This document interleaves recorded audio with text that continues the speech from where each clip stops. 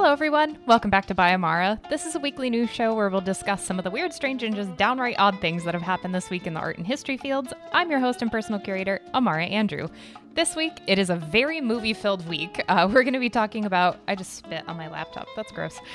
This week, we're not going to be talking about that. Instead, we're going to be talking about an artist challenging Mattel's trademarked Barbie pink, the oldest artwork created by Neanderthals found, and an iconic prop that was stolen from the set of Beetlejuice 2. So, like I said, super movie-filled week, so we're just going to get straight into it.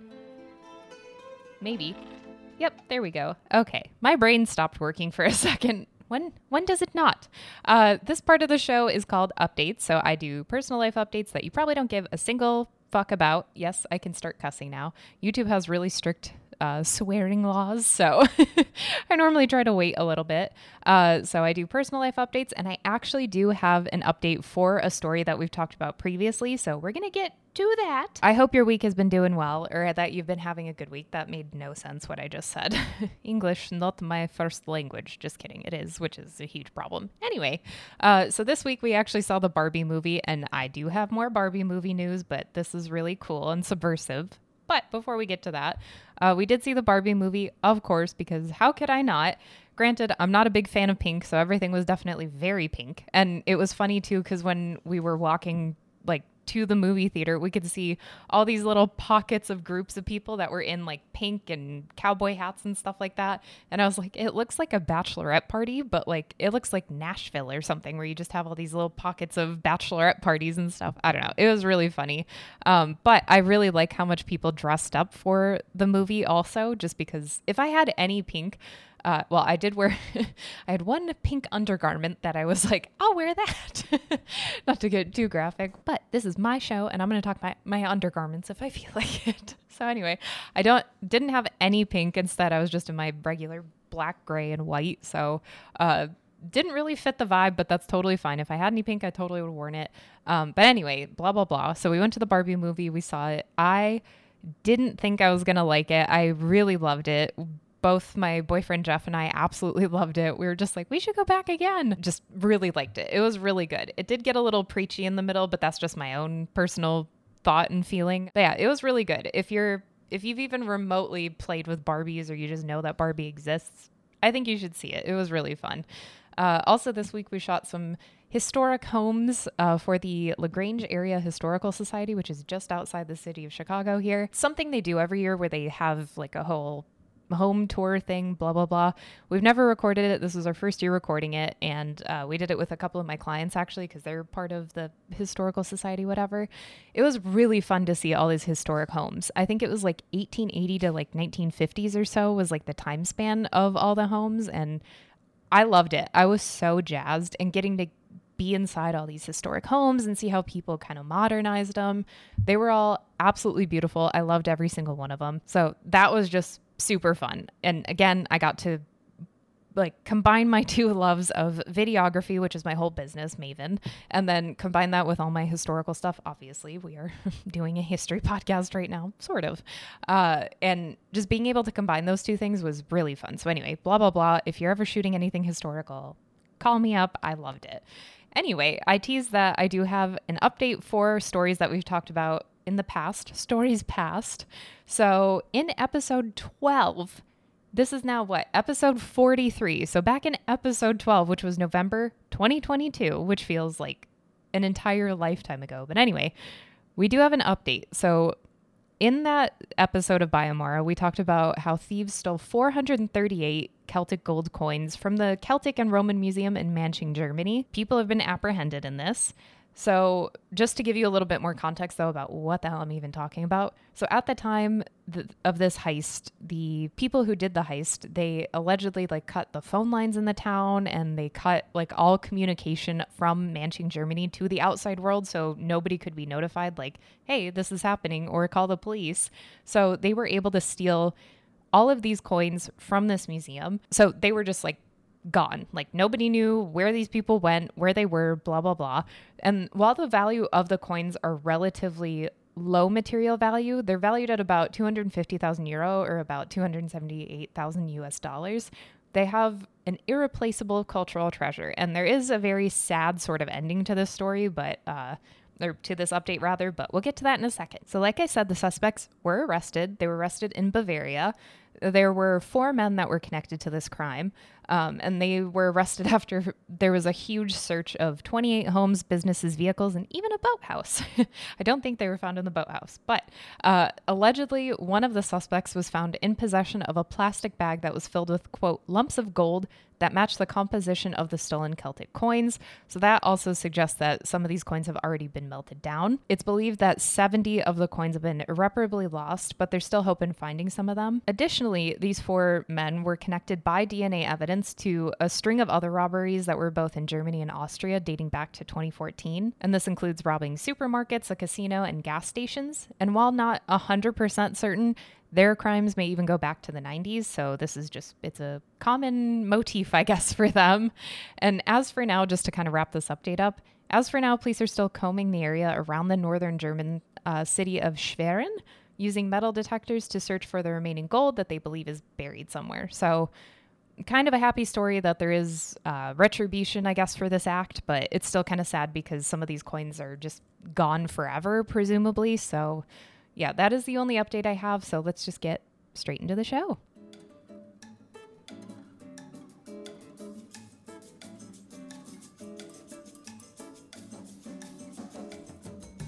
This week, we are going to be talking about, well, we're starting off the week rather, with an artist who is challenging Mattel's trademark on the signature Barbie pink color. He is creating his own shade that is very similar that you can actually purchase. Artist Stuart Semple has created his own version of Barbie pink that is called Pinky, and he's dubbed it the, quote, Barbiest pink paint. So Mattel has trademarked their own version of Barbie pink, so no one, like, it's not publicly accessible, which we're going to talk a little bit more about this in a second, but Semple's one of his main pillars in his artistic practice is making these trademarked colors, which is a ridiculous notion in and of itself, in my personal opinion, trademarking colors, that is.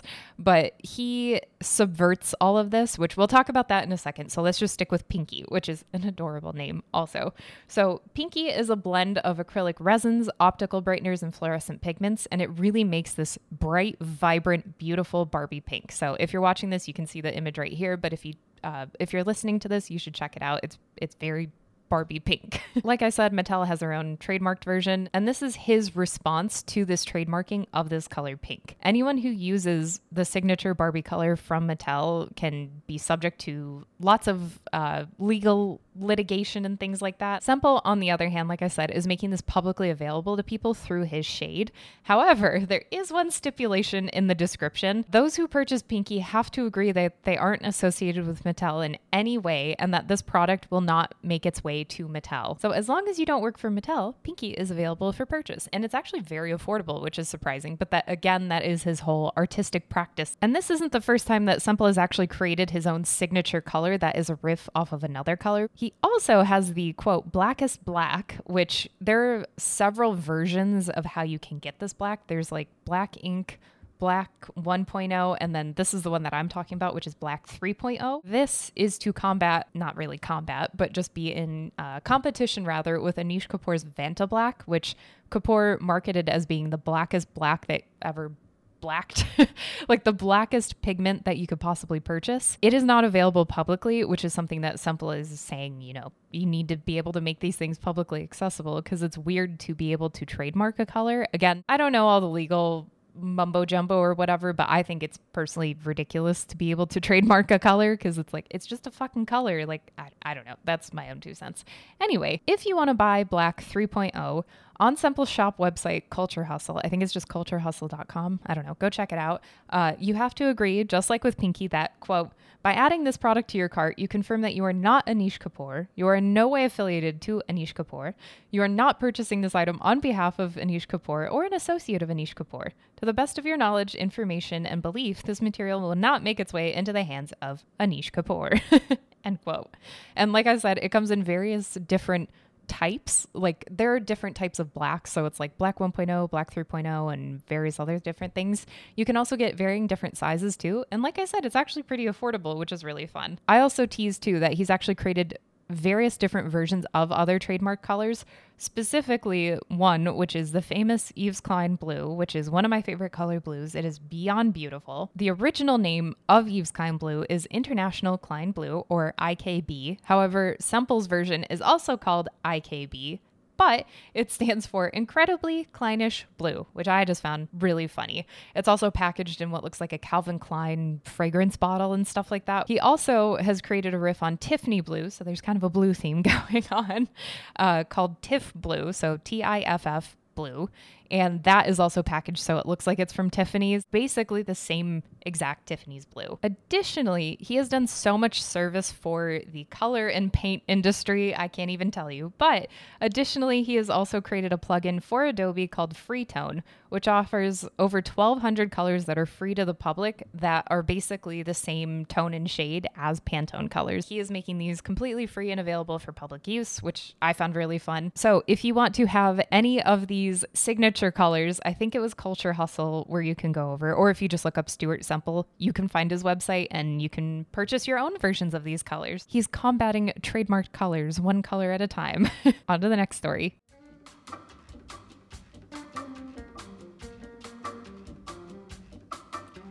Scientists, yes, you've probably heard of them before.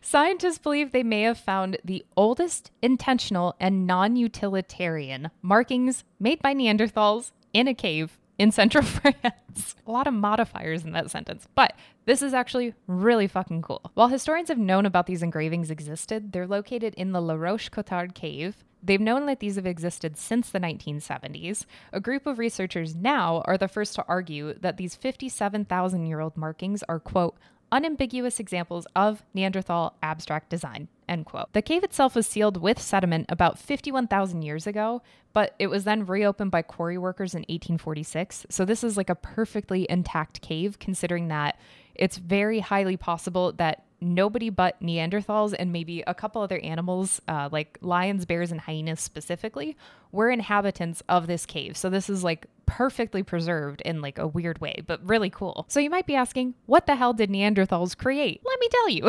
The researchers who were looking at these images, they used photogrammetry to create 3D models of the cave walls. So whoever created these images, they used their fingers, obviously, because why would you make paintbrushes back then?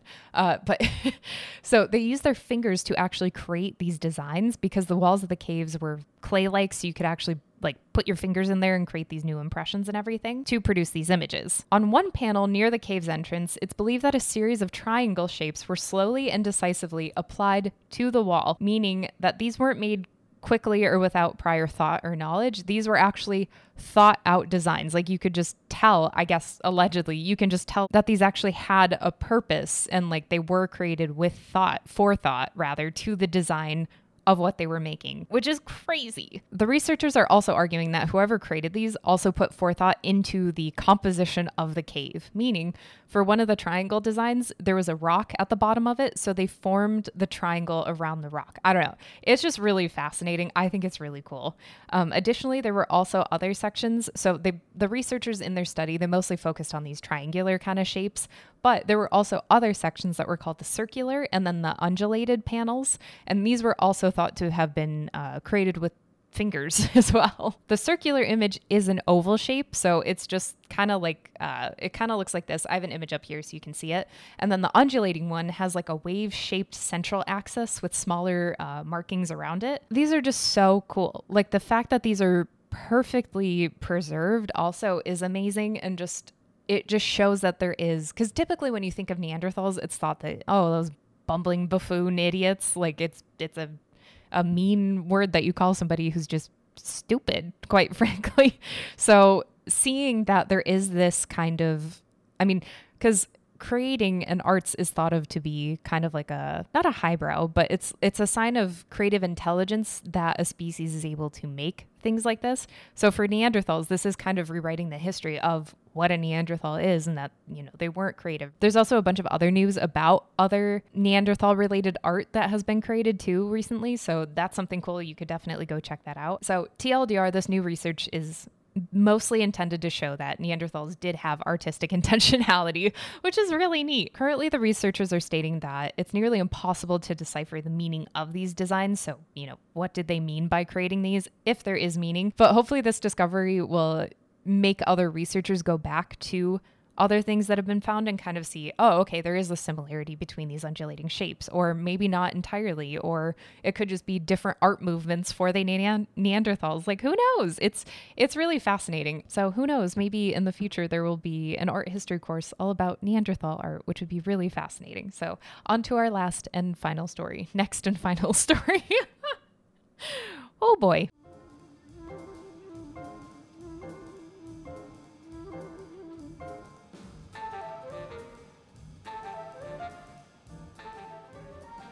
If you're at all like me, Beetlejuice was an iconic part of your childhood or young adulthood. It was just a classic Tim Burton movie. Well, an iconic prop from the production of Beetlejuice 2 has been stolen. And not just one thing, actually, but two things, which we'll talk about in a second. So, spoiler alert, also, Beetlejuice 2 is in production. So if you had no idea, it's coming out soon. With all the strikes and everything, production has been delayed, blah, blah, blah, obviously, of course.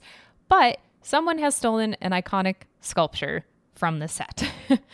The filming is currently taking place in Vermont, which is where the first movie was filmed. On the afternoon of July 17th, the film crew alerted the Vermont State Police that someone had stolen, quote, a large abstract art sculpture from the vicinity of the cemetery that weighed approximately 150 pounds. This sculpture, if you are at all familiar with Beetlejuice, it is, of course, the one that looks like a leaf with all the legs and everything. I have an image up here, but if you just Google Beetlejuice sculpture, you will be able to find this. But this is the iconic sculpture that almost kills Delia in the beginning, and then it also almost kills their house guests later when Beetlejuice is doing his thing. Spoiler alert.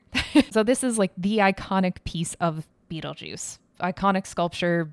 Who wouldn't want to have it? Like I mentioned too, this weighs 150 pounds. So somebody didn't just walk in and steal it. You had to have it figured out ahead of time. Okay, I'm going to drive up with this and then we'll load it in my car and then we'll be able to take it back to wherever. And that's just all my hypothesizing. Again, it's not really known yet exactly what happened and how this was taken away from the movie set. It's also not clear if this is the sculpture from the first movie, so if this is the original prop, or if this is a prop that was created for this sequel. Also, like I teased, this isn't the first theft on set. So the sculpture was stolen on July 17th. 3 days before that, on July 14th, there was yet another theft that happened on the set. This was a large lamppost, quote, topped with a distinctive pumpkin decoration on Village Road, end quote, and it was stolen just after midnight. According to police reports, the lamppost was removed from its base, bundled into the back of an older model GMC pickup truck, covered with a tarp, and then they just drove away quickly. So you do kind of have to wonder if this is the same person who was stealing this, and maybe it was a test to see, okay, I can load this up onto my car and then we can drive away and blah, blah, blah. I don't know. That's just my own hypothesis, but it kind of feels like it would sort of be a test because they're like big sort of things. I don't know. Anyway. That's it for this episode of Biomara. If you have any knowledge about where the sculpture is for Beetlejuice 2, from Beetlejuice 2 rather, tell the police. I don't know. Or keep it for yourself. No, I'm just teasing. Do not do that. So anyway, that has been this episode of Biomara. Be sure to like it if you like this episode. Subscribe, tell a friend, tell no one. I don't really care.